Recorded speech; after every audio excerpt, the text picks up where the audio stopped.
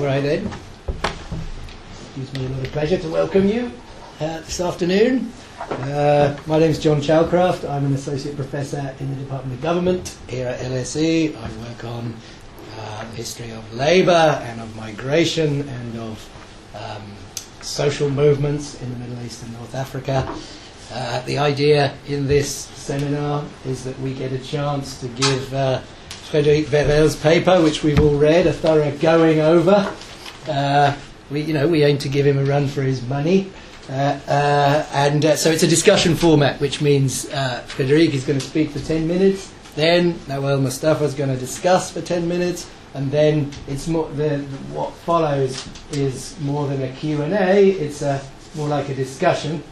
But we will be asking questions, of course, but it's more like a discussion, and that goes on until we run out of steam around 6:30. And then, so if you make sure your mobile phones are turned off. So the idea is, it's a pleasure to welcome Frédéric Verrel here this afternoon. He's an associate professor in the School of Political Studies at the University of Ottawa. We have his paper here, How Self-Limiting Mobilizations Work, Morocco to the Bedside of Social Movement Studies. Frédéric got his PhD in 2005 at Aix-en-Provence in the Institut d'études politiques. He has a very long string of publications. There's an important recent book which has come out in French in 2014, which is called Politique et mouvements sociaux au Maroc, la révolution désamorcée, Politics and Social Movements in Morocco. What did we say désamorcé meant? Disarmed, the revolution disarmed, revolution incarcerated. No. And this came out with in Paris, the Presse de Sciences Po.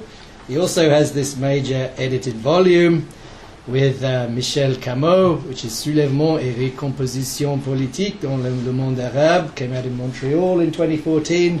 Didn't you tell me it's about 175,000 words or something? It's quite a big, stonking volume. It's two books. Right. And so, for one. And he also has this edited volume with Joel Biden, which has received a lot of circulation in the UK and the US, Social Movements, Mobilization and Contestation in the Middle East and North Africa. Certainly I've been using it in my teaching the last 2 or 3 years. So it's a big pleasure to welcome Frédéric, really in terms of understanding contestation and social movements in Morocco since 2011. I can't think of a better person on the world stage to be here. So it's really a pleasure to have him and to be able to discuss this with him. You can tweet about this event, I think. Is that right, Sandra? We can still tweet. So the hashtag is LSE Verrel, VAIREL, and I'll sort of try to discipline you to your 10 minutes, and then the 10 minutes that Nawal is going to take, and this is part of the research network which is called Social Movements and Popular Mobilization in the Middle East and North Africa, which is funded by the Middle East Centre and the Government Department, and is also very ably organised by Sandra Speer over there, who I would like to thank very much as well for organising this. Okay, Frédéric, let's welcome him in the traditional way.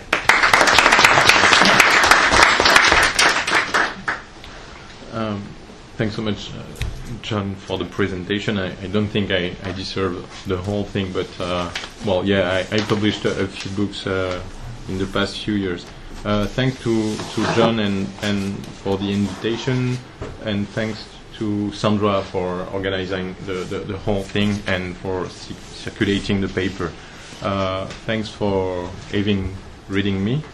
I'm very honored to be here at LSE, and I'm very proud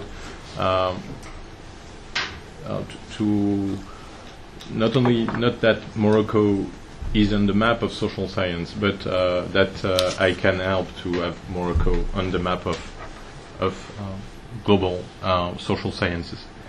The paper I am presenting is drawing on observations and fieldwork in Morocco for about 15 years on contentious and collective action. And as John mentioned, I started with my PhD, and at the time it was one of the very few places in the region where you could do fieldwork with the conditions I could do, which basically mean I could do fieldwork, and then I could do fieldwork on social movements. I start the paper with a look at what the sociology of mobilizations and contention has produced about self-limited mobilizations, and I explain why I'm not totally convinced with the state of literature. If you have a look to what has been published since the elaboration of what is called now social movement theory, I prefer the idea of social movement studies.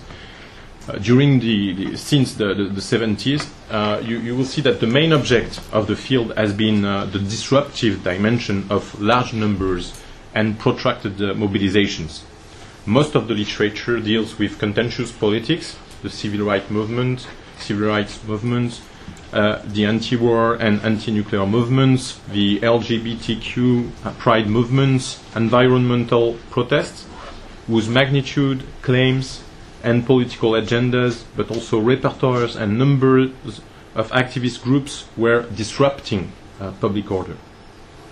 And an example among others is that the Wiley-Blackwell Encyclopedia on Social Movement and Political Movement by David Snow, Della Porta, Clendermans, and McAdam in Oxford has no sit-in entry. In that perspective, the literature on the Middle East and North Africa is no exception, since most of it deals with Islamism. In other words, revolution as a master template, and I quote McAdam and Sewell, is not only a native concept, but it also contributes to the definition of this autonomous subfield with its toolkit, specialized journals, funding, and academic careers. With all the risk you have when you are autonomizing a subfield in social sciences, which means you are sometimes rediscovering what has been discovered long ago, if discovering something in social sciences means something. And in the second part of the paper, I'm taking round of my observations in Morocco, and I describe several mobilizations, the human rights movements and the victims' mobilizations of the years of lead, the women movement around the personal status code reform, Islamist mobilizations, even one may think this could be a counterexample, and finally the 20th February movement mobilizations in 2011.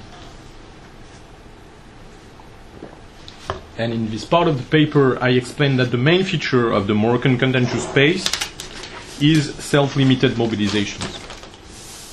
By contentious space, I mean a space of practices, of shared competencies, and understanding of the political.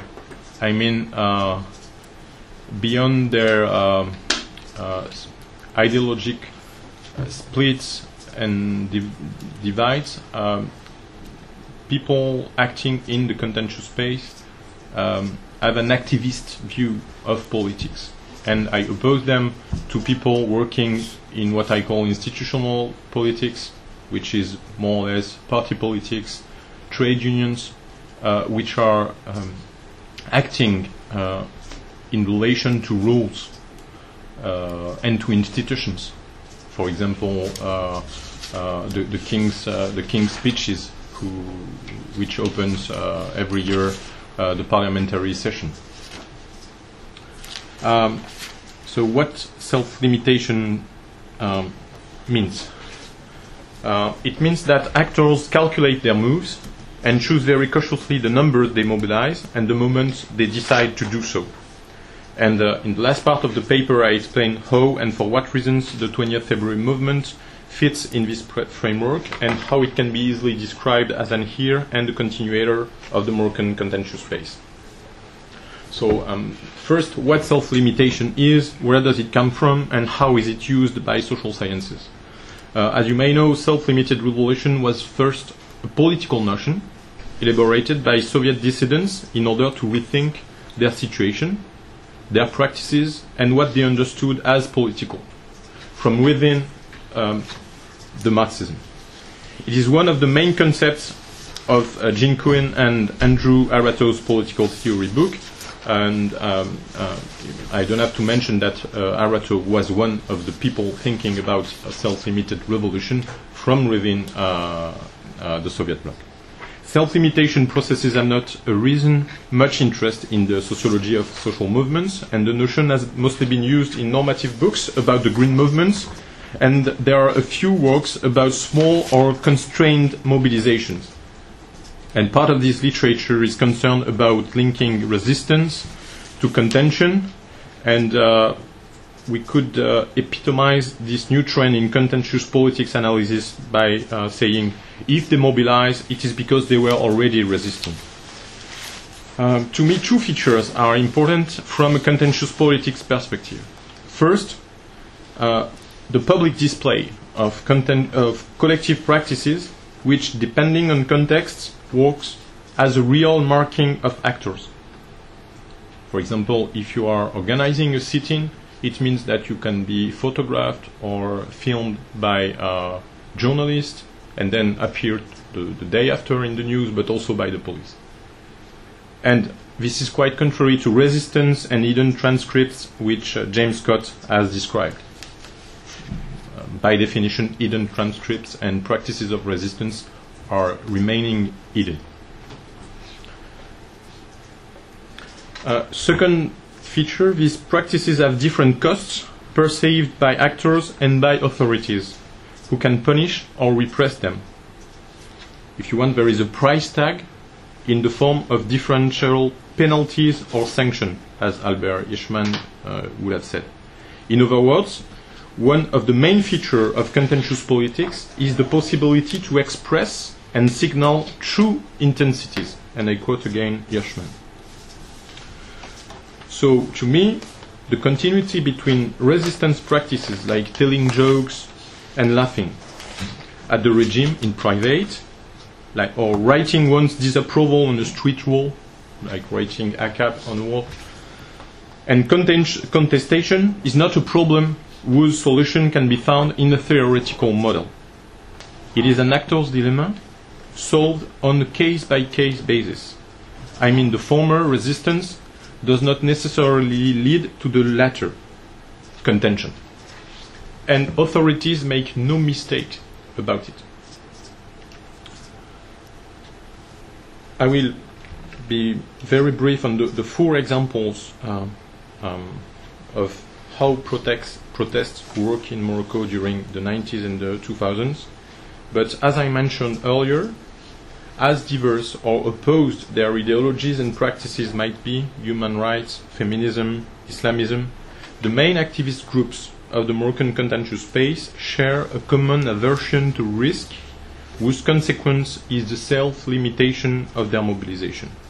And I take as examples the Moroccan Forum for Truth and Justice, women mobilizations around the personal status code.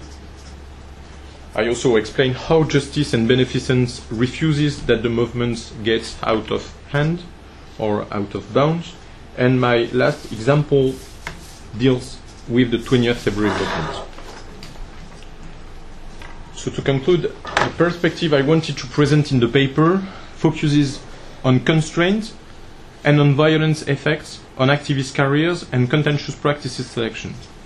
Or if you want, the effect of huge violence exercised on movements and activists on the long run. And in the medium term, self-limitation proceeds from political learning regarding allowed forms and means of action.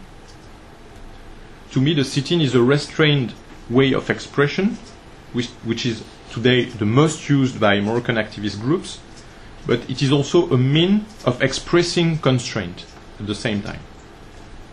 But what is important to note is that authorities are also subjected to these learning processes, especially security forces. you can have like on the Sunday following the 8th of March this year, thousands of people walking in the streets of Rabat without a window broken.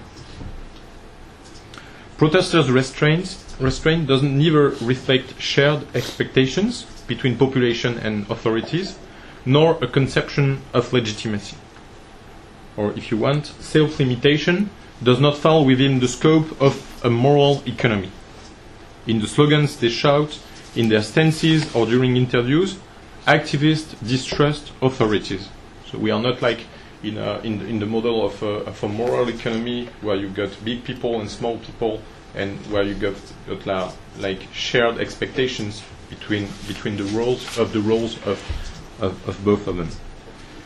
And the activist restraint comes from careful evaluations of what is it possible to do, and also on the acceptable forms of protest. Thank you for your attention. Okay. Thank you very much. And it's also a pleasure to introduce Nawal Mustafa, who is our discussant over the next 10 minutes. And she is a graduate student here at LSE in the Department of International Relations. And she is working generally in the field of sort of critical, contentious politics and social movements, and is developing work, especially with a PhD looking at especially 1919 in Egypt, right? And so thank you very much for taking this on, and we're looking forward to hearing what you have to say. Well, first I'd like to thank Professor Barreau for the excellent paper. It was very interesting. I think I would like to start off, I'm going to play a bit of devil's advocate here, and I hope I don't come across as too pedantic. I wanted to raise, I think, a few theoretical points about the way that you situate yourself in the discussion before getting to the empirics. I think what the paper does, actually excellent, like what I really enjoyed about it was the fact that you take social movement theorists and scholars of contentious politics to task for not really providing an adequate sociology of self-limited performances, if you will, practices of dissent. And so in that regard, it kind of forces us to question the distinction between regular practices of resistance, like James Scott's hidden transcript, for example, versus the more public, exemplary types of contention. It also forces us to question categories such as transgressive versus contained contention that we get in the literature.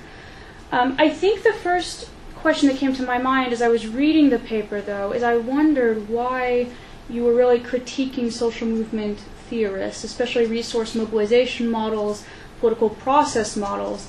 And the reason is that when we read works like Dynamics of Contention and the later works by Tilly, Tarrow et al., so to speak, they basically critiqued those models. They seem kind of, pardon me for saying this, a bit dated by now. So I guess I was wondering why you weren't really engaging their latter works that were more recent and had already established that critique. Namely, on the one hand, they were critiquing social movement theory for an ontological tension, for example, for looking at opportunities, threats, and constraints, but not the causal mechanisms about perceptions of opportunities and constraints. A tension that I wonder if it inadvertently gets reproduced in what you're writing. Also, they previously addressed that issue of focusing on movements as opposed to, for example, networks of contentious actors and protesters. They've kind of pushed us in the direction of not exclusively focusing on the movement, but accounting for other forms and varieties of contention, so to speak. So I think if I had an initial suggestion, it would be to actually engage this more recent revisionist literature on contentious politics more than social movement theory, possibly. But here you can present your critique as they still do not provide an adequate theoretical framework for understanding contentious activities that are self-limited, that are public, so to speak, but deliberately self-limited as opposed to other types of episodes of contention. That's where I see your intervention here. Moving on, though, that also begged another question for me in terms of why Tilly's works on regimes and repertoires, if I remember correctly, was either not cited or not really engaged, even though Tilly's other works were. Because the way I understand your argument is that, this institutional space, there's a mutual constitution between the type of regime, the types of political structures in place, and the types of spaces that are created for certain practices of contention, so to speak, though you can correct me if I'm misreading that.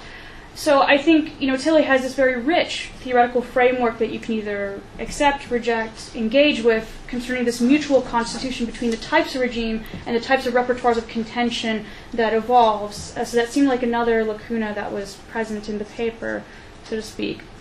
Moving on, there's another factor that I also wondered that you could easily tap into, actually, and I admit my being partial coming from international relations here. I wonder, what about the global?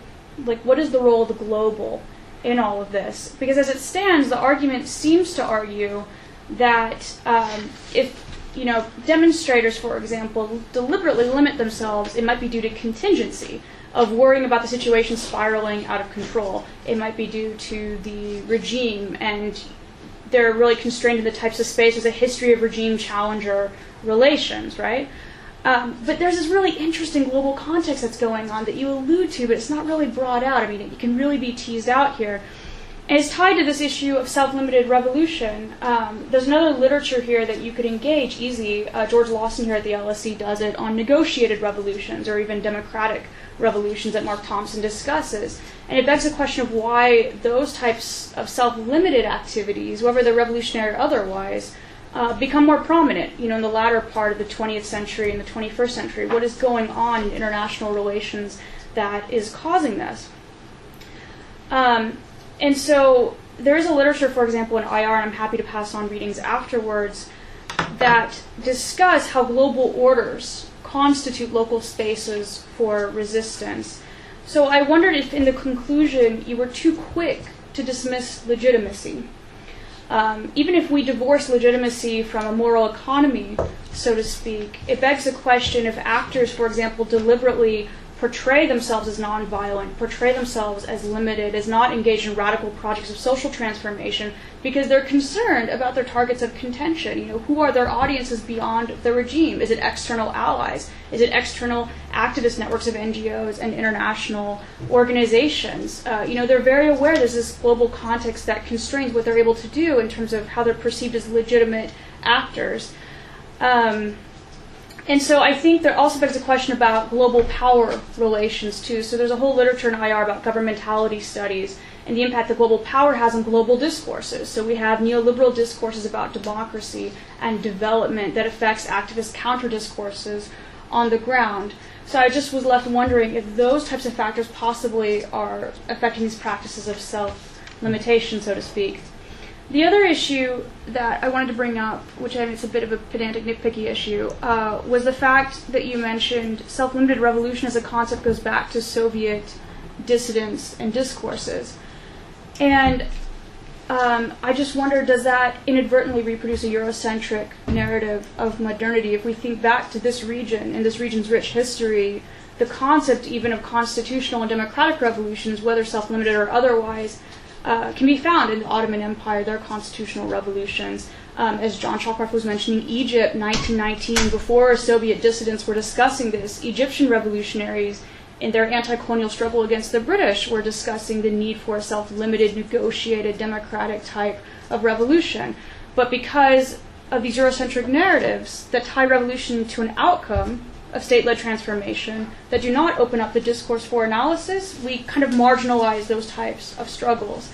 So I would say just be very careful about describing, where the meaning of these types of revolutions come from in a way that ignores the contributions beyond the West and within imperial contexts in particular. That said, I think I have one final point. I'm actually going to cut myself short so that we can have more comments from the audience. I'm really interested in what other people had to say here. Tied to this global context, for example, in the empirics, you mentioned Moroccan NGOs learning from the case of Latin America, and you could even say South Africa's Truth and Reconciliation Commission. And so, again, I was kind of wondering, were there cross-national ties between activists across borders? Were they diffusing certain ideas, certain tactics of resistance. So I think the big takeaway here is how to not treat the local as parochial and ignore these global constitutive effects. So on that note, I'm going to end, and thanks again for the paper, and I look forward to hearing what everybody else has to say in the audience. All right, thank you. Okay, great. Well, we said we'd give you a run for your money, but that doesn't mean you're excluded from having. You can have a say now and before we open up the discussion. But thanks very much to Noel Mustafa for that. Raising a lot of important issues. Thanks so much for the questions and the propositions to rewrite or re-edit the paper.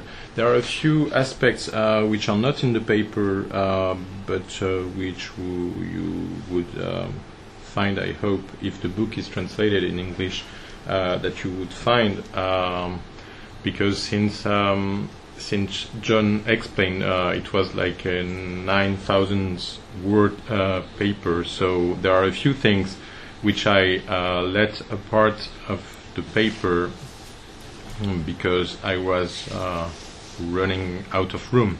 And one of these things is cross-national ties between activists.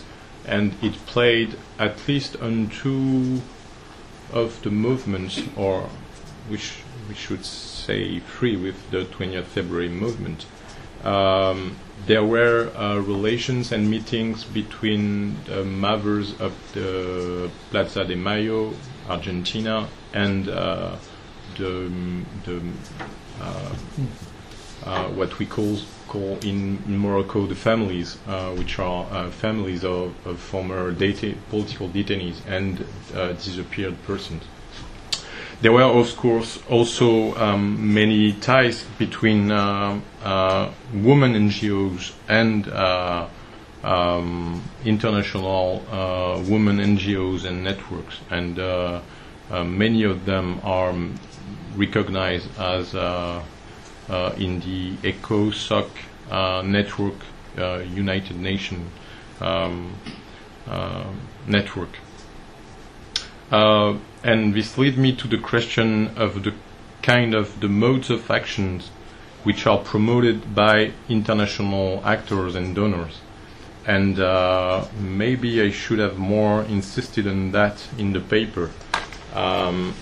Obviously, these modes of action are more than self-limited. They are promoting the participation to public policies, or if you want, a desactivism. They are promoting participation and cooperation with public authorities, which means that they let apart the activists' stance in order to have NGOs which are working with authorities, not against or not criticizing. And one of these modes of action which is mostly promoted is the report, which is something that usually is not that activist. It's not. It's something to write reports or to take to the street, for example. I mentioned yesterday also that when in between 1999 and 2000, leaders of the Moroccan Truth and Justice Forum were quite disappointed because they asked to the European Union for a grant to build a memorial, which was both an NGO and a databases of disappearances and political detention and gross violations of human rights. And at the time, the EU, the position of the EU was it was too political, and they are still promoting. And I will finish this on the question of modes of action. They are always promoting gradual reforms. But maybe I should have much more mentioned this part of this in the paper, but it's much more elaborated in the book. About the question of Eurocentric narratives, I started with self-limited revolutions as a former Soviet Union concept, and then deriving from there to U.S. Political theory, and then.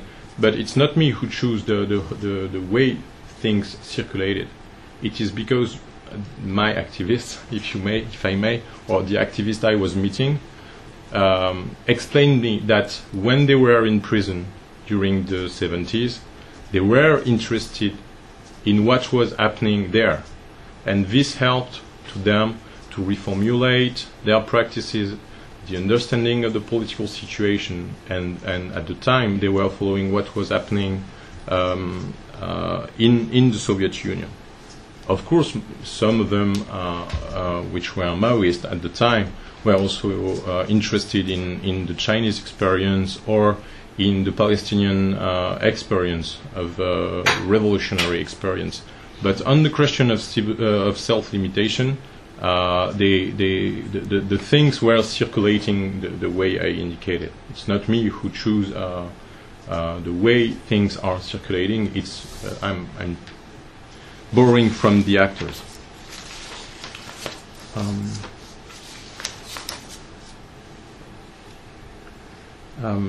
As I mentioned in the beginning of the paper, I found it quite striking that in such a big encyclopedia as the Blackwell, Wiley Blackwell Encyclopedia, you don't have a sit-in entry. You have entries about the civil rights movement. You have entries about feminism, about hundreds of entries, but there is nothing about sit-ins.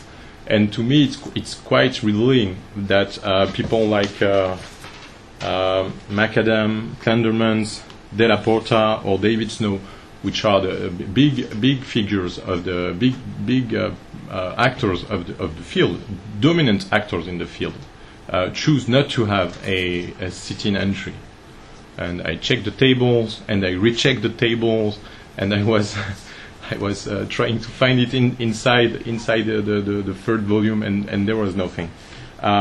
This is why I'm not so convinced by the re-elaboration of the model. And I think it's more like the reassertion of mainstream. And at one time they were quite, for example, on the question of which model, Frederick? The model of dynamics of contention. Yeah, Right. and even the former one. Okay. It's like more like couches, but you don't change the fundamentals. And for example, at one time in dynamics of contention, they were quite forgetting the question of political opportunity structures. But if you read Contentious Politics by Tilly and Tarot, which is more or less the handbook for understanding dynamics of contention. If you try to read it, it's quite complicated. So it's the handbook to understand the first one. They come back with the question of political opportunities, and they reassert it. And if you read, for example, Mobilization, the review of the field, in every journal, in every venue of the journal, you have an article with the question of political opportunity structures. Even though you've got the left of the field, like Jasper and Goodwin, and so many people who have explained it's a very structuralist and understanding of context, but you can change something which has been giving you academic and intellectual success, I think. Can I just flag the significance of this? This is quite a funny moment, and we have this in this seminar series. The other day we had Maha Abdurrahman, who's written a whole book about how civil society is useless and doesn't lead to democratization. She said in this seminar series, well, I've gone back on my opinion on that now. And I wanted to mention this because the book that Verel and Beinin edited is the main reference book for thinking about how the dynamic and relational approach that was written by McAdam, Tilley and Terro, the main reference for thinking about how that approach can help us understand protest in the Middle East. And we know that one of the editors doesn't believe in the framework, Joel Bynon, because he was here the other day, because he's more of a Marxist political economist. And now we know that the other editor doesn't believe in the framework either, which is, good to know. But I mean, why not? That's, we exist to be critical of these things. But anyway, I just wanted to mention the significance of that point. Well, that's funny, because I don't think it was the intellectual project of we had with Joel with the volume. It was not to. But it's make what you say in the introduction. No. Okay. No. Okay. It's we didn't want it to make dynamics of contention in India arable.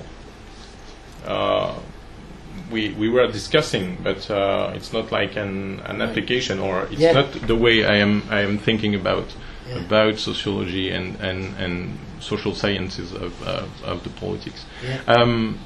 But then the paper and the whole book, if you want, and the things I've been writing on Morocco for the past few years are at the same time drawing on very important pieces of work by Charles Tilly, which are about repertoires of contention. And this is one of the concepts of the first concept of from mobilization to revolution, which have not been very well worked by the field. And this attention to practices, to what people do, and for example, to what they do in the streets, and what it reveals us of their universes, their political universes, the way they understand their relation to authorities, the way they understand relation to their allies, to their adversaries or enemies, has not been much worked, or at least it was not at the center. And to me, if we are working as sociologists on social movements and mobilization or on contentious politics, we have to start to work on practices, what people are doing, and what they are thinking or feeling, if they have calculations about their action. All right, so let me jump in then, especially because we do want to flesh out some of these practices that happen on the ground in Morocco. So the floor is open.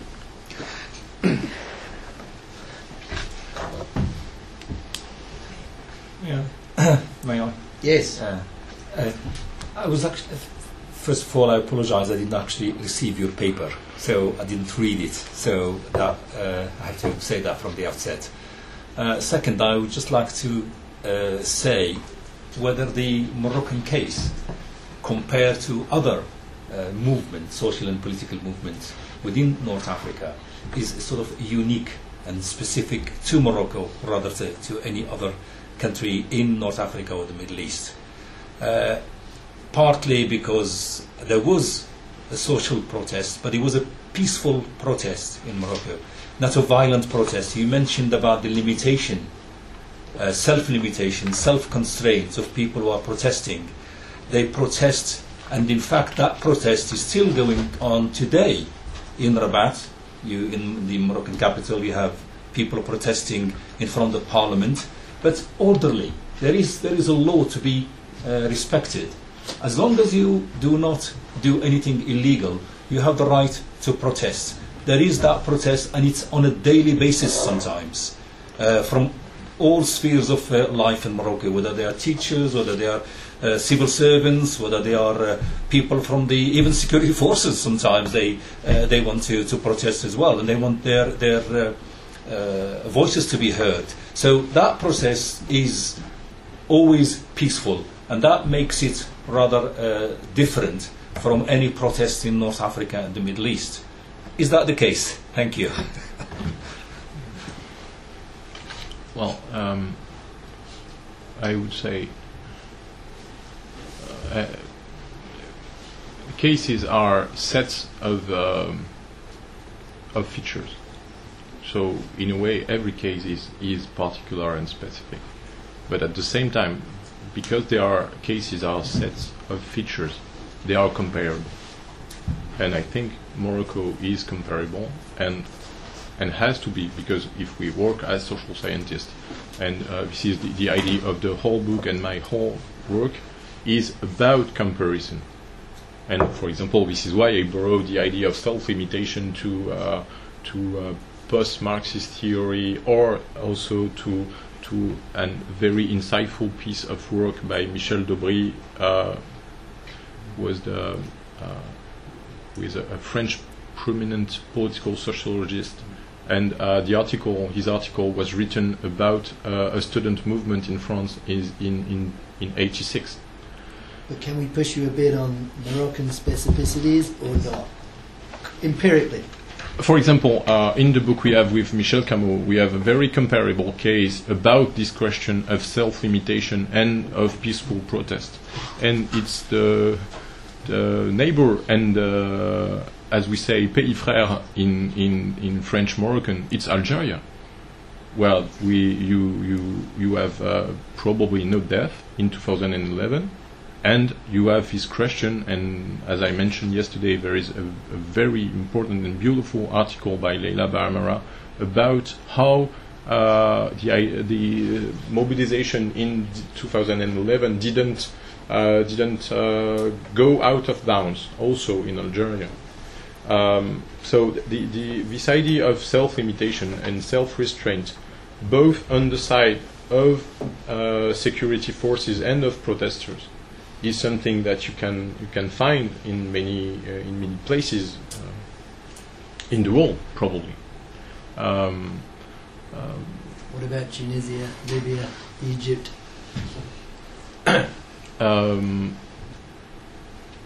I think on this question of self-limitation, the thing is a bit rather different, because in these cases, protest reveal the emergence of the unexpected. The whole set of protests we had in December 2010 and then in January 2011 in Tunisia was totally unexpected. And this was part of their strength. The idea that for many people it was impossible. Until. Okay. I was going to just... Oh, okay. sorry. No, go you can follow up if you want. Okay, I was just going to actually... he mentioned the case of Algeria didn't sort of take off. But there was a reason why it didn't take off. Because the government actually raised the salaries of the security forces and also got all the protesters to present the government or the authorities with a business plan so they can actually have some money from the government, and they did. So when you got the money, and if you protest again, I'm going to ask you for the money back. And that's up to the present, it has worked very well. That's the reason. Yeah, thank you very much for the presentation, very interesting. My name is Lorenzo Feltri and I'm a PhD student at the University of Warwick. And yeah, my question, I wanted to ask it now because it's a bit related to the issue of comparison. Because in the very beginning of the article, you kind of set up the question of why there was no major uprising in Morocco as compared to Tunisia, Egypt, Libya, Syria, or Bahrain. So that kind of created the media expectation to read something about it in the conclusion, kind of drawing some conclusion from the evidence you present in the article on this kind of question that you make in the beginning. And also, if I'm thinking about Egypt, although I'm not an expert in depth of what happened before the Arab Spring, it seems to me that a movement like Kifaya also was aware of the dangers of repression and so would put in place self-limitation by avoiding violence, for instance. But this trend of self-limitation in Tunisia and Egypt broke down, while in Morocco it did not. So, do you see? First of all, do you see mobilizations in Egypt before the Arab Spring as cases of self-limitation, just as in Morocco? And also, then how do we deal with the fact that this pattern broke down in Egypt and in Tunisia, what it did.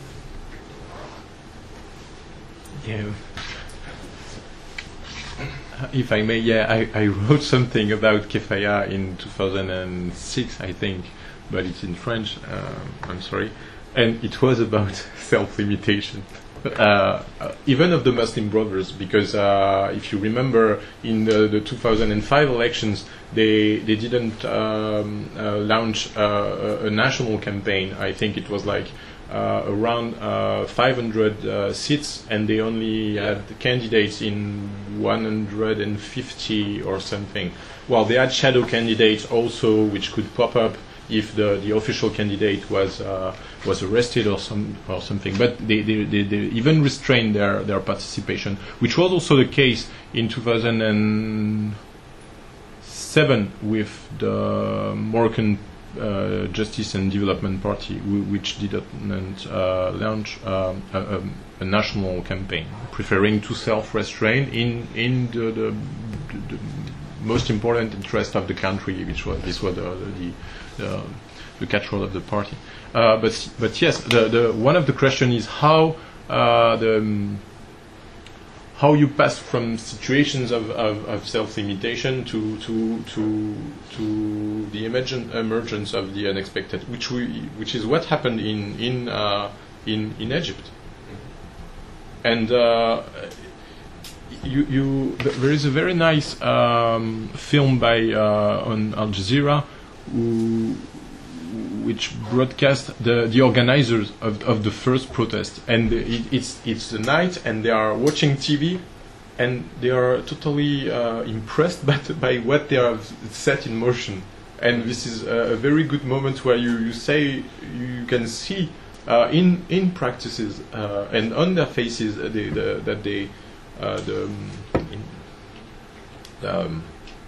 things are going out of bounds.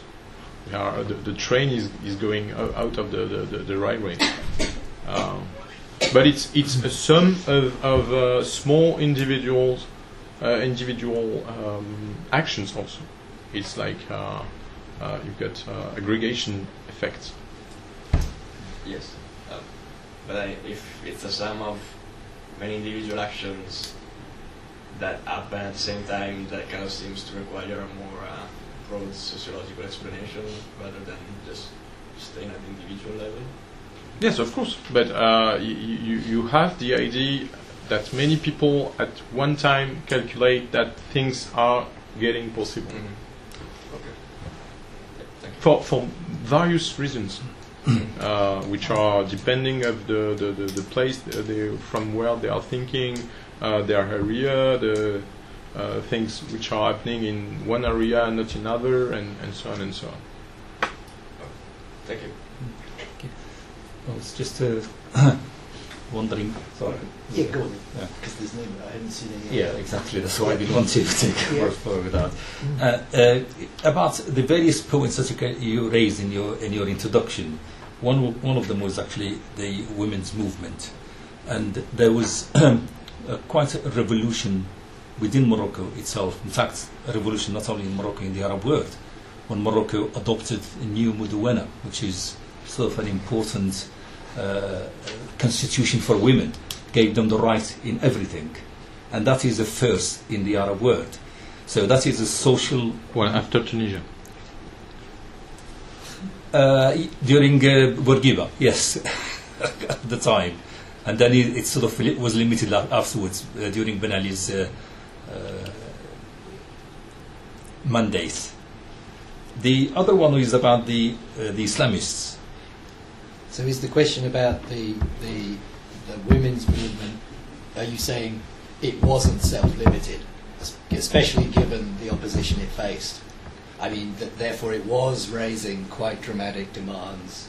Is that the point? They were, and then it was adopted by the government. The king actually adopted a new constitution for the women, and it's called Mudawwana. It's for Islamic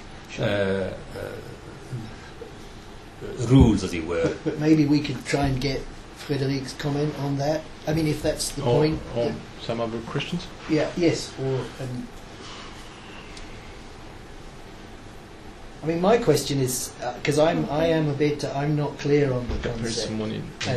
and I wanted to ask. I mean, it's self-limited compared to what? Is it self-limited compared to the intent of the activists?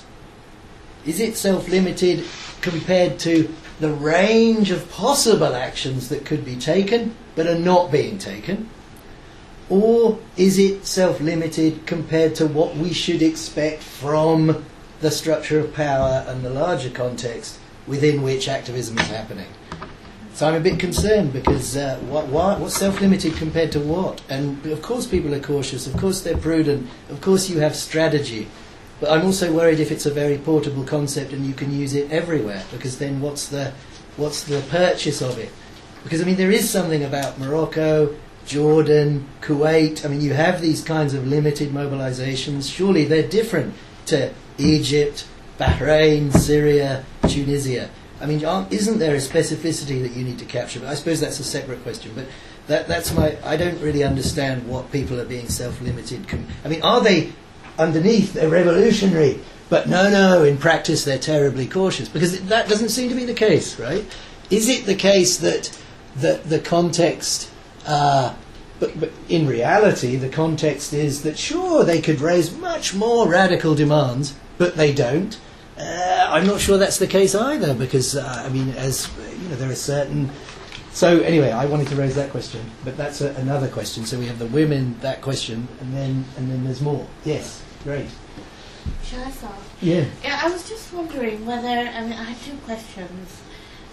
One was, what's the role of corruption, in the protest movements themselves?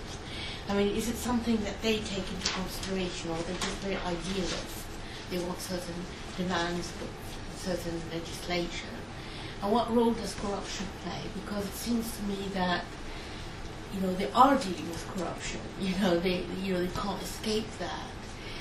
And the second question I had is maybe a little bit naive, but I'm just wondering whether it's possible to choreograph a protest movement. To what? To choreograph it, to sort of create one. So say the state security forces create a revolution just from top of their heads by moving that actor and producing that actor. Because it seems to me, like reading what's happening in Egypt, that it seems to be like a play within a play within a play. Because if you look back at the television broadcasts of people who were confidants of Mubarak, they talk about a choreography, what happens when Mubarak suddenly dies. Oh, we're going to create a protest, and then suddenly Gamal looks like the savior. Well, that looks like a repetition of what happened a bit later. So I'm just wondering whether it is possible to choreograph something within a context. It's just the top of my head, that's the question. Perhaps it's what Neil Ketchley calls elite facilitated protest. But anyway. Okay, all right. Thank you. My question is also regarding the concept of self-limitation. I was wondering why specifically we could talk about this concept in Morocco. Is it because of the years of the lead and the Hassan II? Maybe people are just scared? Or is it because of religion? Because the king is associated with Islam and the commander of the faithful?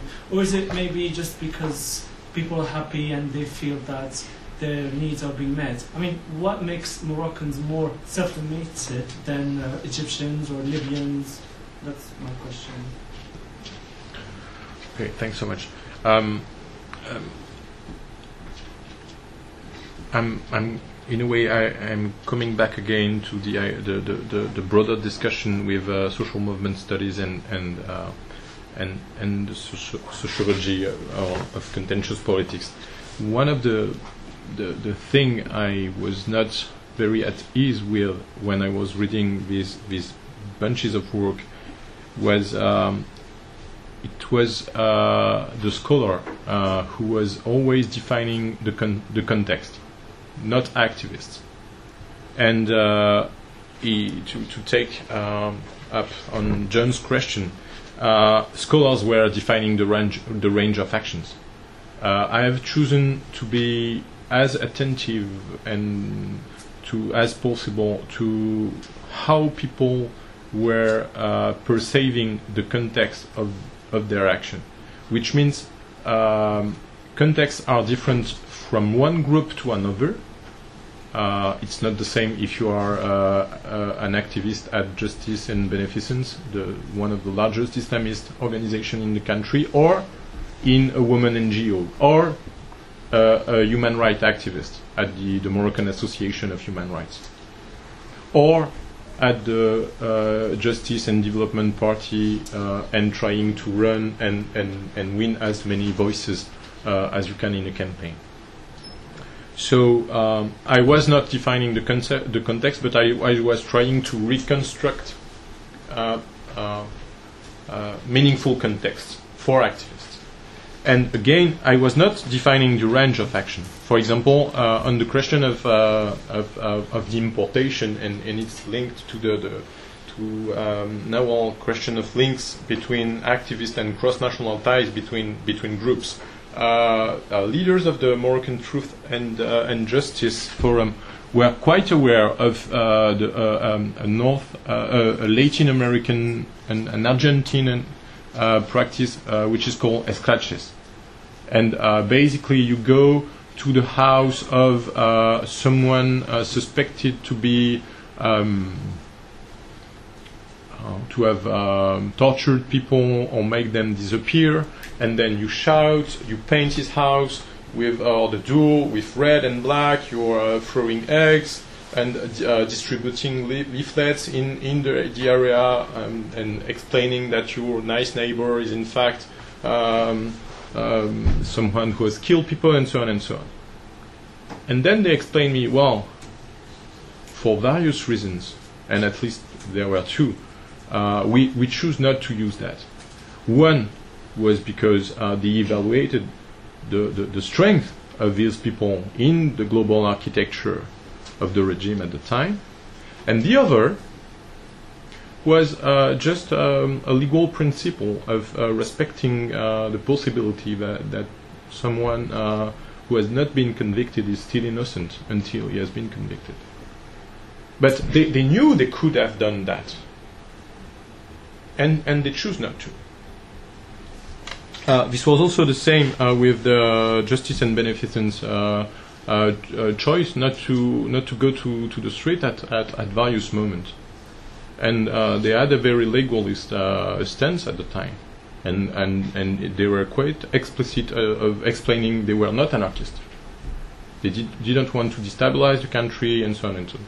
Because also there is like a political profit of showing how they are respectful of order and serious people.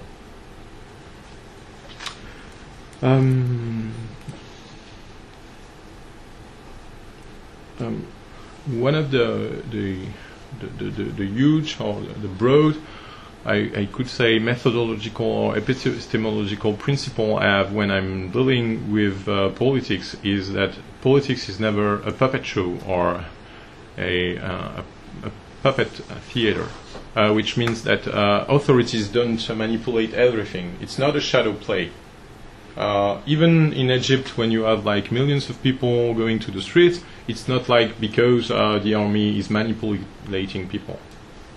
And you cannot manipulate millions of people and ask them to go to the street and so on, because what you can calculate, and it's the problem of everybody trying to launch a coup d'état.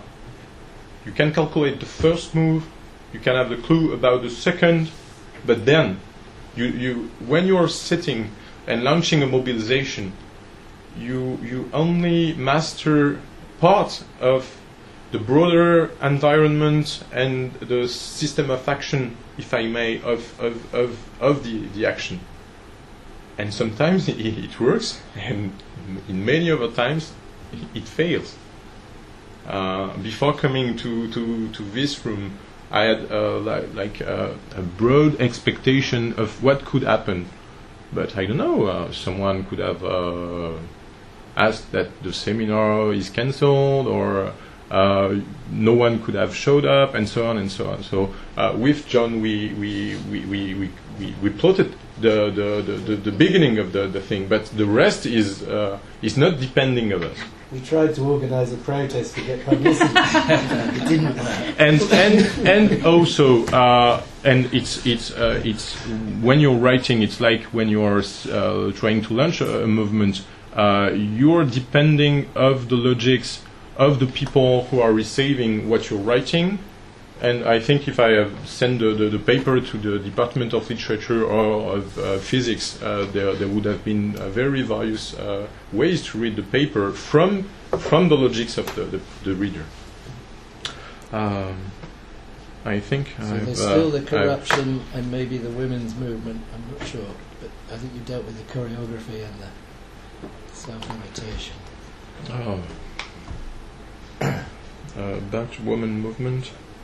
Well, there were huge debates in 2000, in March, before March 2000, about should we the women movement, and should we have the demonstration or not? Because at the time, because the march, the demonstration in Rabat was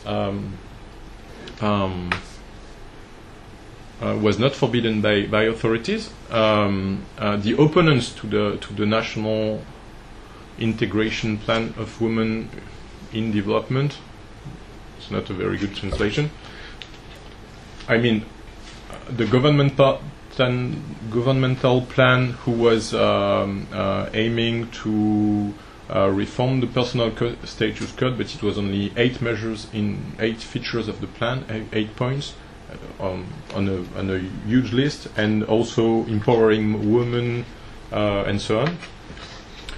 The League for the Defense of the Moroccan Family launched and asked to have a march, a demonstration, the very same day in Casablanca. And so there were debates, should we cancel the march, not to open literally the streets to the Islamists? And you had the same kind of debates when it was when the case was to organize sit-ins on the 8th of March in front of the parliament, because at the time some activists of the movement were in fact playing in the election arena, and so they wanted not to appear as too much activists because they were in serious politics. And as one of my the lady who I was talking with told me, one of us could appear in a TV show without having the 8th March sign, and the Minister of the Women Condition at the sign. So you can see the kind of, in a way, self-limitation that was at play at the moment. Some were playing in the institutional arena and not in the activist one. So this is again probably one of the signs of this question of limitation. And the question over here was explaining self-limitation. Is it fear? Is it legitimacy? Is it money? What is it?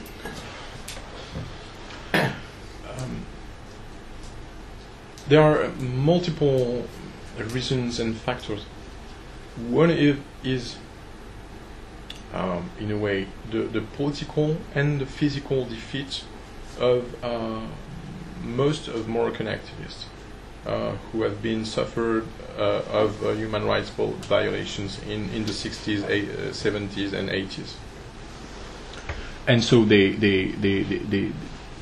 bear these political past and memories. This is one point. Another, it was working. I think it was, and it was appearing in interviews and discussion I could have with activists at the beginning of the 2000s. And for example, with women movement, they were fearing of an Algerian scenario, which means we open the street to Islamists, and they would take to the street, and. But what is striking is at the very same moment, Islamists decided not to take too many time to the streets.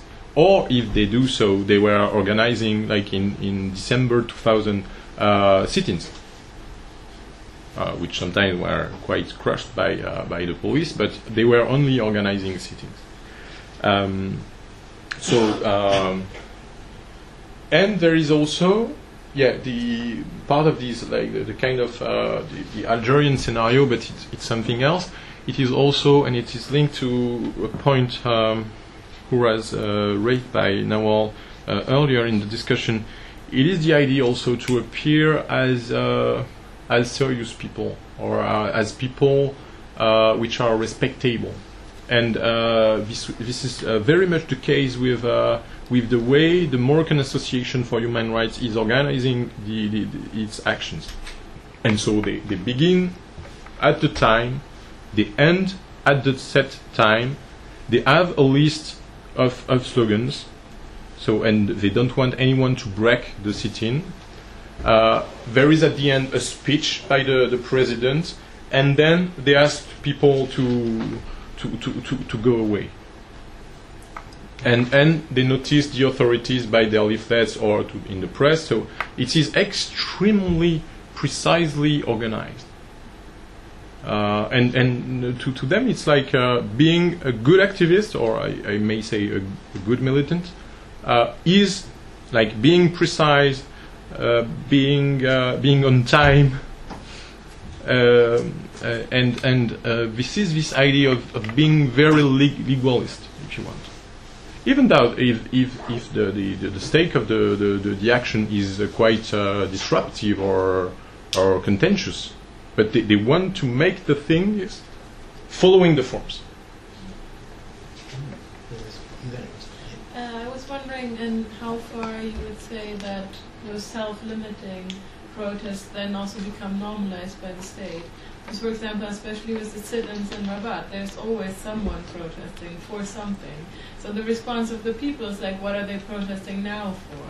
So it becomes a bit of a, somebody's protesting. And also this, like what I heard a lot was like, we don't want to be another Libya, we don't want to be another Algeria. So we keep calm and like the king will take care of things. But then that's very, that is so limiting that it already sounds almost like that's what the state wants you to think, right? That if you protest and if you don't, you can suggest things, but always keep like the status quo in mind, because otherwise you'll be another Libya. Otherwise there will be anarchy and chaos, and there's always a stability point to it. Yeah, if you want, that's a bit. It's in the package, or it's the reverse, depending of the point of view of what I call the institutionalization of the contentious space in Morocco, because there is like from routinization, yes, there is a loss of disruption, of course, and I think this is one of the problem of the idea of a society of social movement. At the beginning, but it was too long for the editor, I wanted to title the book A Protest Regime, which is both the idea that people are protesting, but the contentious space, the contentious arena is in fact part of the regime, in the way that you cannot understand what is happening in Morocco if you don't have a look to what is happening in this arena, in this space, and it is also a constraint, a permanent constraint on authorities. It is not, and I'm trying to make things clear in the paper that it's equilibriums are never set once forever. And everybody is fearing of something happening, even authorities. So the constraint works in both directions. It's not something like in a Foucauldian perspective you would say very easily, well, it's securitized or something. It works in both directions, because it's not very easy to have people, even if they do how to make it, protesting everywhere, every day. And authorities have to take that into account. For example, there is a very small sit-in, but who has been lasting for the past 4 years in a small village in the south of Morocco. It's young people keeping a big water tap shut. And because it is bringing water to a mine, and the mine is belonging of the royal belonging. But since 4 years, they have been keeping the water tap. Would you say water tap? Yes. Yeah. Yes. Shut because it's bringing water to the seguiers of the village and so on and so on. So this is a very constraint because even it's in a remote place, you can just remove the people and have the water flooding for the mine, whatever the people who the mine would be belonging to. So it's not something like it's not only choreographies, it's real life and real people. And real people who are beaten, for example, so at times. Now, well, you have something. Yeah, just two quick comments what you just said raised some thoughts for me. I think you are onto something, and I think I wanted to bring in the IR literature, especially in what's called governmentality studies, because That's high praise from Noel, by the way. You're onto something. Sorry. Anyways, in terms of the regime constituting the space for what it seems like civil society and even NGO involvement, and it kind of brings to mind this idea of power, in your framework of, how does it have a role to play, even theoretically and empirically of what you're saying, and how would you conceptualize that power apparatus? Because for me, IR governmentality studies, what they've done is challenge the idea of civil society mobilizing against the regime, rather than the space itself being constituted by certain relations of power that connect the regime in broader global networks and relations of power and whatnot. So I just wondered if that affects some of the dynamics of how these activists work, on the one hand. Two, it also brings to mind the issue of global order and discourse, as I was mentioning in the first instance, and how that kind of enables and constrains local understandings.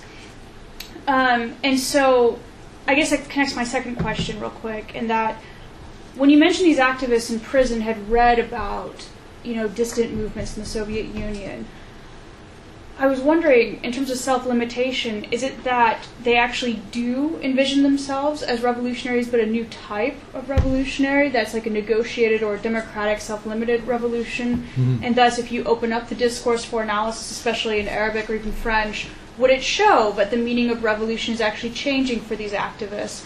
And in that regard, you're right. The contentious politics scholars, as well as the social movement theorists, they tend to impose their understanding of what revolution is. They stabilize the definition. They do not open up the discourse for analysis. Whereas if you did, you actually could map if the global was affecting it, if the changing international context is, affecting the meaning and practice of it. Or on the other hand, is it that they're completely rejecting that? They're saying, we are not revolutionaries. We are not doing what these guys are doing. We are doing self-limited reform. I just was wondering if you could clarify that a bit. Yeah. And there's somebody else before. Can we bring in? Yes. Hi. Thank you very much for this presentation and also for all the ideas that you brought in. I'm basically working on in the similar space, but I'm reading it differently. So this for me is like a Woodstock, but I'm self-limiting myself. Like Woodstock, you said. I've never been there. So I have zillions of questions, and a lot of them have been already touched upon. But basically, probably for me at this stage, most prominent one would be the actual dynamics between the institutionalized and the what you called contentious space, what I call in my work informal politics. And I haven't really thought of the question as a question, but I would like you to, if you could just elaborate more on this, because if we're talking about institutionalizing contentious space, then how is it contentious in that regard? And then it also brings me to another point. I like the idea that you introduced about the continuity as it has been promoted through social movement studies. a continuity between the resistance leading into contentions. And actually what I'm having problems with is you're having problems with the element of resistance in it. I'm having problems with the element of the form of contention. Because for me, how I'm reading it is that there doesn't need to be resistance as such, and there is always contention, because contention is defined by alternative ideas rather than by, attacking or targeting certain power structures. And in this regard, actually, also my work pretty much evolves around the relations and the forms, and different forms, varied forms of relations to the state. Do you have to actually target the state to be called resistant, to be called contentious? So these are just thoughts, and I have zillions more, so I'll just stop here and just let you elaborate. Thank you.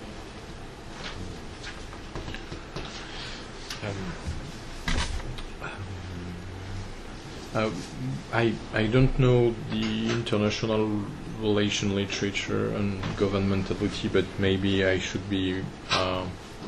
talk more to my colleagues at Ottawa U, because they are very good specialists on this matter.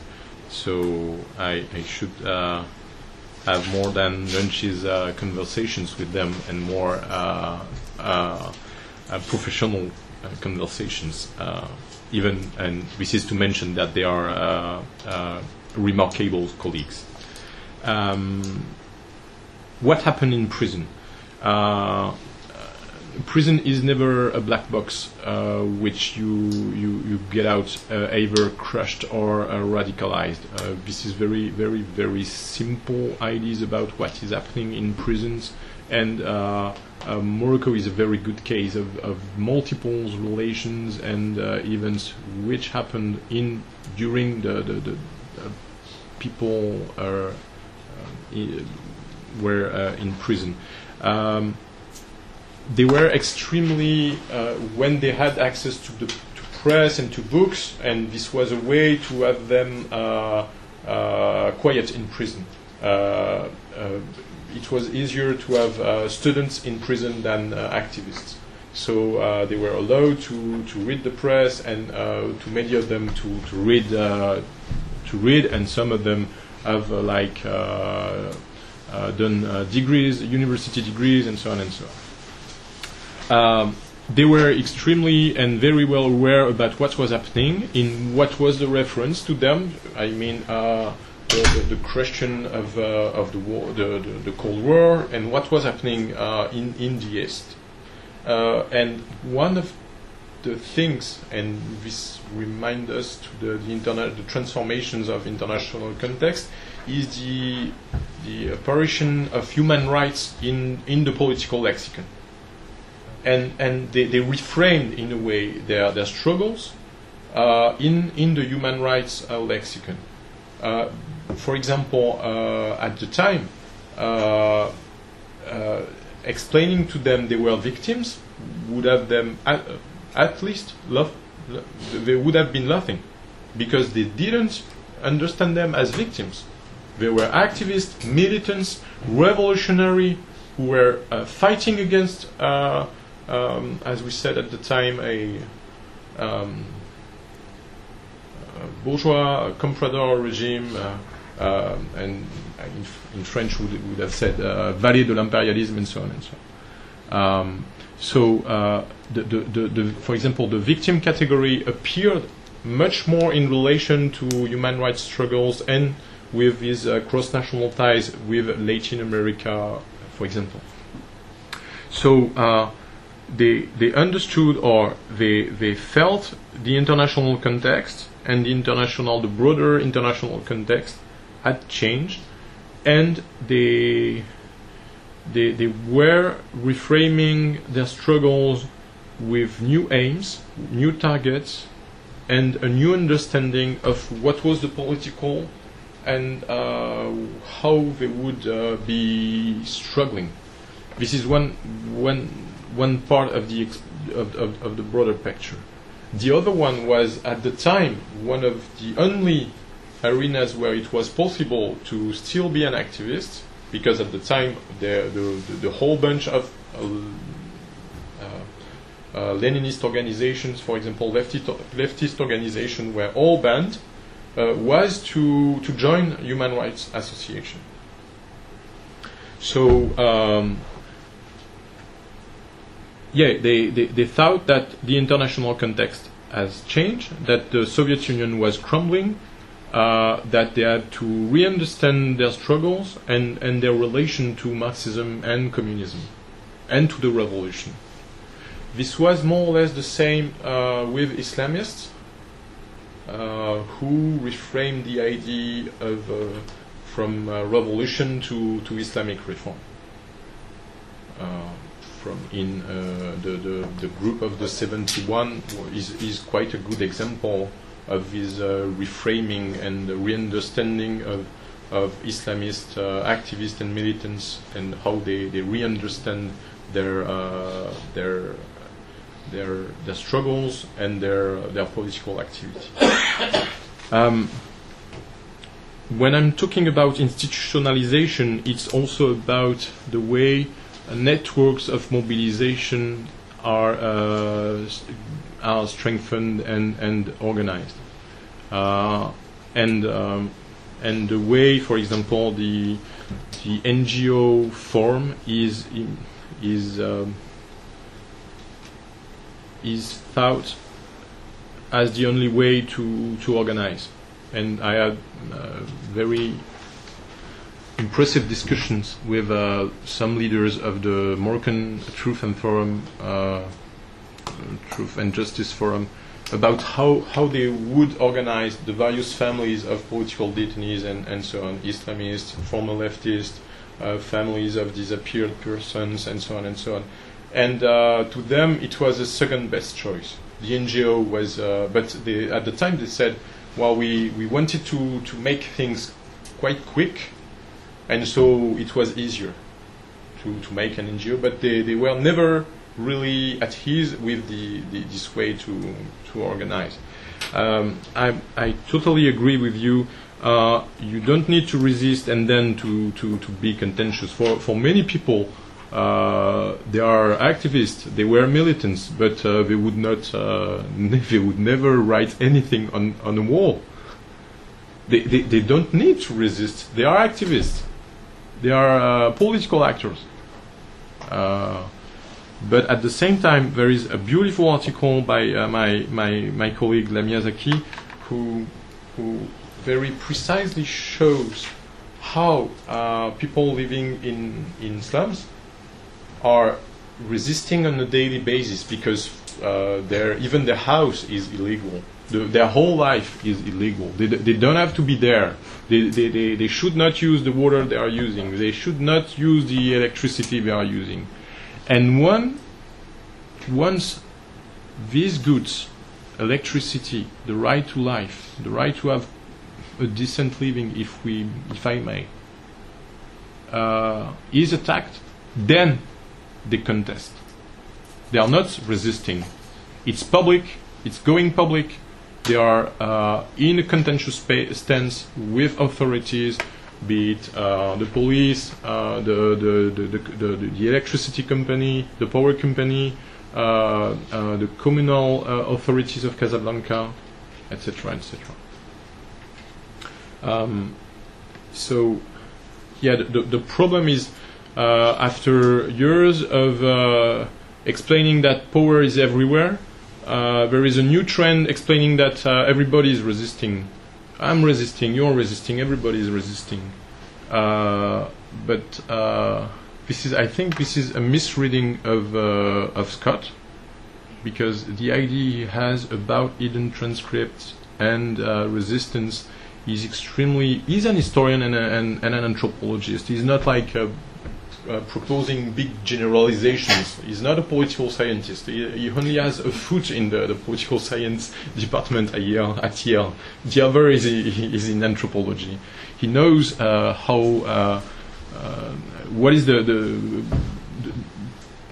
real people living. But at the same time, at the end of the book, there is a few lines about Solidarność, the Polish trade union, and he makes the contrary of what he made during the whole books. He says, well, there were songs, practices, folklore, traditions, and then we had the trade union. Of course, the things are much more complicated, and it's not like it was not so easy, and you don't go from the folklore and songs and poetries and daily life to the trade union. There were things at play which were quite different from just writing like that on a paper. So I think the problem is even in this small piece of Scott's work, where he's self-contradicting himself in a way. But the whole book is very cautious about what resistance is, what hidden transcripts are, and that, for example, slaves were only acting contentiously at very, very few moments and in very, very precise and limited situations. Yeah, thank you. Just a comment. Once you were on the question on the explanations for self-limitation, you said the movement had been crushed by the regime in the past. There was a fear of an Algerian scenario, and also there is a will to appear respectable. But again, if you look at this in a comparative perspective, we know that the social movements in Tunisia and Egypt were also crushed heavily in the past. We imagine that they were probably aware of what happened in Algeria and were also fearful of possible consequences in that direction. And why wouldn't they want to appear respectable? So I have a little bit of a hypothesis that I'm working on, but it's still very in an embryonic stage because I just started. But your former co-editor, Joel Banian, kind of has been making the point that the role of labor has been neglected in the broader academic literature on the issue. So could it be the case that because of the history of labor-state relations in Tunisia and Egypt, the trade union confederation lost control of the rank and file and workers in general, and that changed the assessment by the activists of the balance of power and made them sort of more daring? While in Morocco, because you had many different scattered trade unions that were more independent from the regime, they kind of were up for negotiation and were seen by the base as credible negotiators. And so, as you say in the beginning of the article, the movement couldn't have the support of the base of the trade union or the trade unions, and this kind of pushed them more towards the self-limitation. Is that compatible with your way of seeing it, or is it incompatible? Well, there are different things and different ways to answer the question. Well, first we have two quite different periods of time when the cases of the beginning of the paper are unfolding. It's the beginning or the end of the 90s and the beginning of the 2000s, and then I think in 2011 the regional context, the local national context was a bit different. I'm not so sure about the way anything like an Egyptian trade union could have been organizing or not organizing workers, because ETUF was not something as a trade union. It was a piece of the regime. Yeah, but it was something, a large organisation that workers could lose faith in and therefore protest, and that failed to act as an incorporator. Yeah, but it was quite a long time ago that the workers knew that ETUF was... But still, in Morocco, it's a different trade union structure, right? I mean, no? Yes, but at the same time, most of my activists, even some of them, are involved in trade unions are like separating actions in what is related to labor and trade unionism, and their activist or more political, if I may, but of course defending the rights of workers is something political, but more human rights, memory of the years of lead and the repression related questions. And then if things unfolded the way if they did in 2011, it is also because you have this past of mobilization and of political learning on both sides, the authorities and activists, which was not at all the case in Tunisia, where even if we want to use the notion, there was nothing as civil society, 5-6 NGOs if you want, and also in Egypt. So there was very few organizations able to mobilize, and everybody was surprised because the mobilization was a way and a part organization in 2011 in Egypt. Even the Muslim Brothers, they didn't understand, and they did not understand what was happening, and they would have loved to have more control on the way things were happening, but they were people were faster than them. And Jules Benin has explained quite well that the few NGOs who were taking care of workers were totally unable to organize anyone or anything. Just to kind of reinforce the point I was making, because I was talking about the big trade union losing control of the base, while this didn't happen in Morocco. I mean, from what I've read, the day after the 20th of February, the first thing the Moroccan king did was convening the trade unions and saying, look, if you give me political moderation, I will give you economic concessions. And they were up for that. And the base went with them. And also in Tunisia and Egypt, the peak of the regime convened with the peak of the trade union organization and said, we're going to give you concessions on the economic level, but you have to keep under control your constituencies, both the members and the workers there. But the peak of the trade union was not able to deliver this moderation, right? Yeah, sorry, I understood you. I understand you better now. Yeah, you. I agree with you. You're true. Yeah. This, and also the same explanation works for political parties. Yeah. They choose to play the Paris game and not the street game because they were much more interested in seats in the next parliament or in the next government. Yeah. Which can explain now today that we have the former Communist Party who was calling for a ban against the people they are working in the government in 2003 after the Casablanca attacks.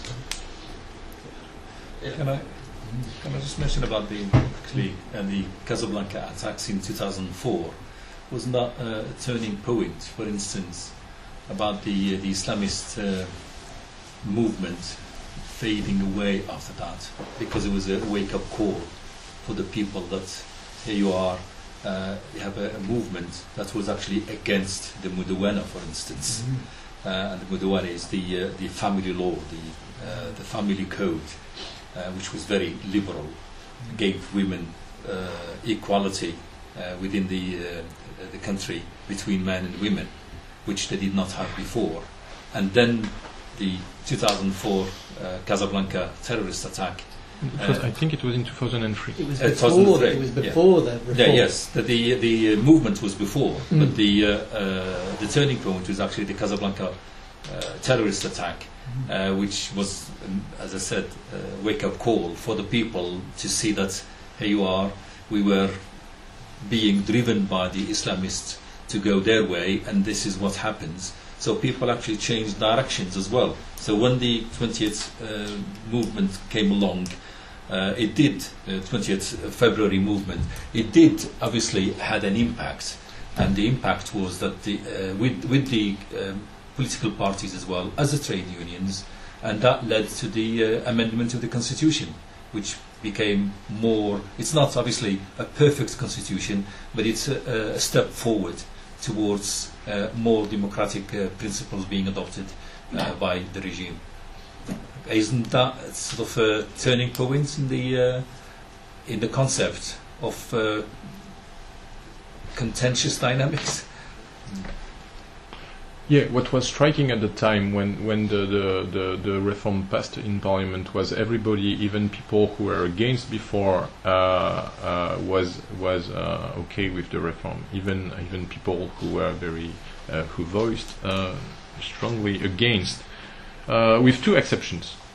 And the two were not about the content of the reform, but the way it was adopted in Parliament, and it was the Moroccan Association for Human Rights, who was bringing on the table international law and covenant, and the Justice and Beneficence organization, which is tolerated and banned at the same time, who was explaining, well, we don't have problem with the reform, but it all again demonstrates the domination of the king on the political field and in society, and this is the problem we have. And if you solve the first problem, then women will be liberated, because this organization had a quite different stance on the question of women's condition and status in the Moroccan society, which you could see in debates with you, where you had people from this organization and people from the Justice and Development Party, and the people in the party were very conservative, and they don't hide about their conservatism, because it is one of their arguments. We are conservative, we are for tradition. And the others, the Islamists from Justice and Beneficence organization, they were like, well, we have to reread Quran and to help women liberate themselves, and in a way they are in a post-Islamist or Islamist feminism position, which they would not recognize, because there are other stakes, political stakes and political stance problems, but they had no problem with the idea of reforming the code. The problem was about the condition of Moroccan women, which is another thing. You can change the things in the law, but if you don't empower women and change their condition, their social, their economic condition, then you will still have problems.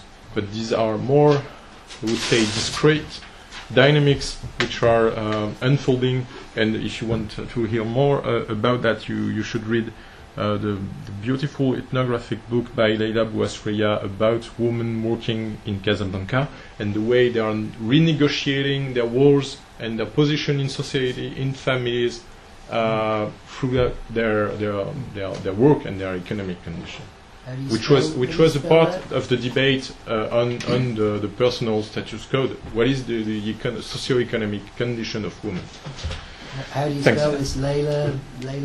It's Bouasria, Bouasrea.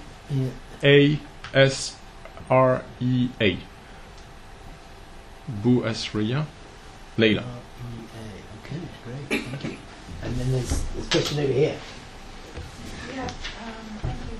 Can I just go back to this idea of targeting the state and whether to the notion or my kind of thinking of where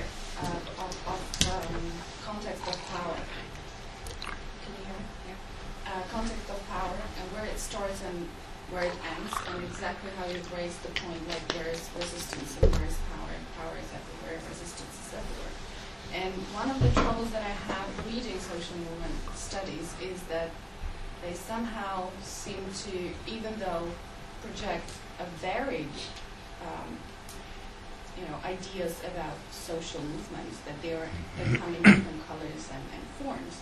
They still seem to present a homogenized format of how they work.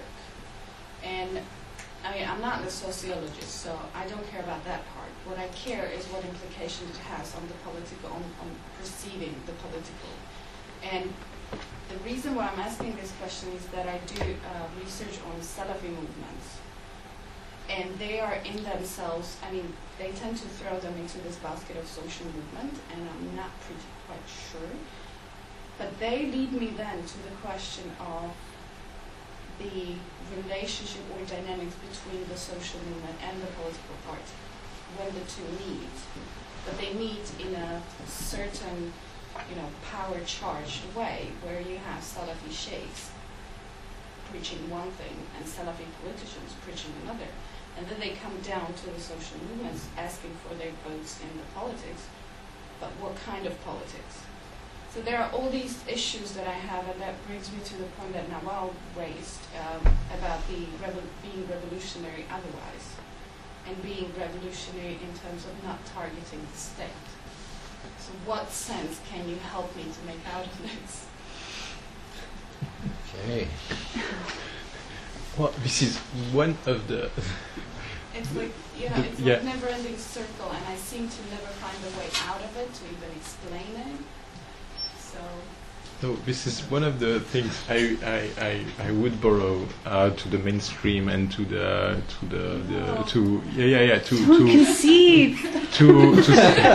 Sid Tarot's book, the second version, Power in Movement. And I like the idea of what is a social movement. It is a series of continued contentious interactions where the state is maybe one of the players. It can be a spectator, or it can be a target, or it can just set the rules of the game, or control, for example, by sending the police to the street, and so on and so on. And it is quite broad as a definition, but I think it is quite efficient, at least for the movements I am working on, and probably this would be my historian bias. In other situations, this would not be a useful definition. But for the few cases I've been working on, it was helpful. And there are many phases of the state which can be targeted. For example, unemployed graduates who would target not the state or the government, but the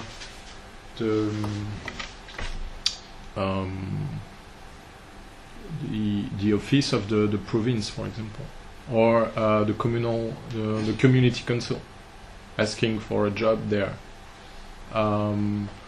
This can be a state agency. This could be a ministry. This could be a political decision. So there would have many. Well, there is no thing. My idea of the state is quite different from the definition you have in law books. It's a set of agencies and actors and institutions and places and situations. Or if you want, it's a series of networks of power. This could be a working definition. And I'm not so sure if I'm helping you and really answering to your question. No. I'm sorry.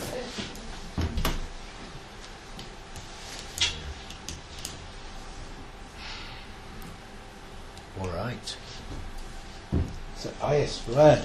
Yeah, I suppose I'd like to kind of go back to something I know I raised right at the beginning, but I think it's kind of come up a couple of times in various forms, and just came up again in terms of your answer of somebody protesting at a regional office, and that being the state. But I mean, the question I have, and this may well be my anthropologist hat entirely and firmly on my head, but the question I had throughout the paper and with a number of your answers to questions has been, whose definition of a thing? Because in that particular interaction with somebody going to protest the regional office, then surely one of the most important, if not the most important things, is why does that person themselves see that office as part of the state? What is the stake for that person in doing that thing? And in discussing self-limiting mobilization, this came up with John's question as well. I mean, the thing about a self-limiting mobilization is the self-element, right? So the thing, if we're going to discuss this in terms of self-limiting, then isn't the kind of key characteristic that we need to get a hold of the perception and whether the people themselves see these. Now, it may well be, and I think this is to a point where you were getting at by your conclusion, that actually the actors on whom you're doing research have a very, very good understanding of what it is that's available to them, and that their perception of it is pretty much spot on with what is the reality of it. But I would kind of want to know much more about the kind of specifics of how they're perceiving this thing, and tied to that then, how far the way in which they perceive of their possibilities is affecting the possibilities that they in fact have, right? Because it may well be that they, it seems perfectly plausible that they are so heavily NGOized in terms of their political perspectives, or perspectives of possible kind of actions and forms, that they can't really see beyond that, and that therefore is the thing that means there's nothing beyond it, right? Because if you can't conceive of another way of doing things anymore, perhaps, then you can't do another thing, whether that might be possible or not. And hence to John's question of whether this is self-limiting because they can't see anything else, or whether they are only picking from certain possible things, even if they don't have the knowledge of it. I mean, if that's the case, then it's not particularly useful, really. But if it's a situation that they see themselves as explicitly choosing to do certain things, which I think is what you're getting at with the paper, then the question really does have to be, well, why did they see that? And there seem to be a couple of things that you brought up, one of which was Algeria, which seems fairly prescient, and much more so for Morocco, say, than Egypt, right, in terms of the fear of an Algeria having Morocco is much more active, particularly for, I would think, a lot of the non-Islamist actors in this kind of field. But then the other one is, and you mentioned this very, very briefly, the rule of law. And the fact that these people, even the ones who've been in prison, seem to think that the rule of law is something worth upholding because it's the rule of law. If that's really the case in Morocco, that's the really interesting kind of shocking element that makes Moroccan self-limited mobilization specifically Moroccan, and therefore kind of have some purchase. Because I mean, my work is in Lebanon, and even amongst NGO types, people who explicitly see themselves as working within NGO parameters, the discussion of whether NGOized forms of politics are a general good thing, or whether they can in fact change things, is a really contentious point for people. That doesn't seem to be the case in Morocco. They seem to all kind of be quite happy to go, oh, human rights, that works, even if it doesn't seem to be. So I mean, where is that whole realm of things? Where are people's interactions of what are their understandings going? I just really wanted to kind of be really clear in terms of the paper about when it is that it's your activists who have a particular idea about what it is they can do, and where it's more what seems to be possible from an analyst's perspective. It may well be that they're more or less the same, but then that's in itself interesting, because these activists seem to be very prescient, if that's the case. Thanks.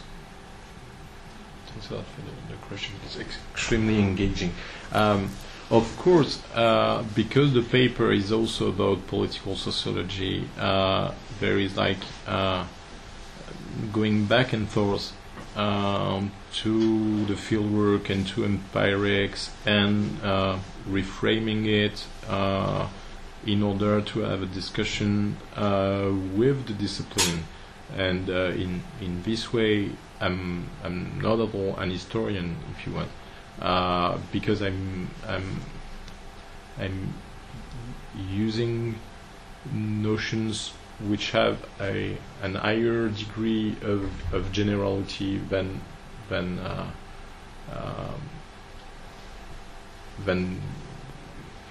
historians would allow, at least the historians I have in mind. If you want, as Paul Veyne, a French historian about the ancient Greek, is explaining, sociology is only history with people trying to talk of science, if you want. People playing scientists. He's quite moving and the question. But self-limitation is something, a notion. It's a native notion, circulating.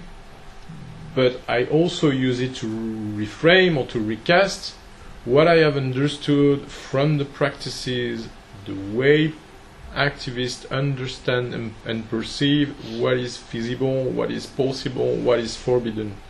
So, of course, at one moment or the other, you have to use concepts, because you always, even if you are walking in the grounded theory way, you are starting with an idea. And my idea was to understand how social movements were working under constraint and in authoritarian situation.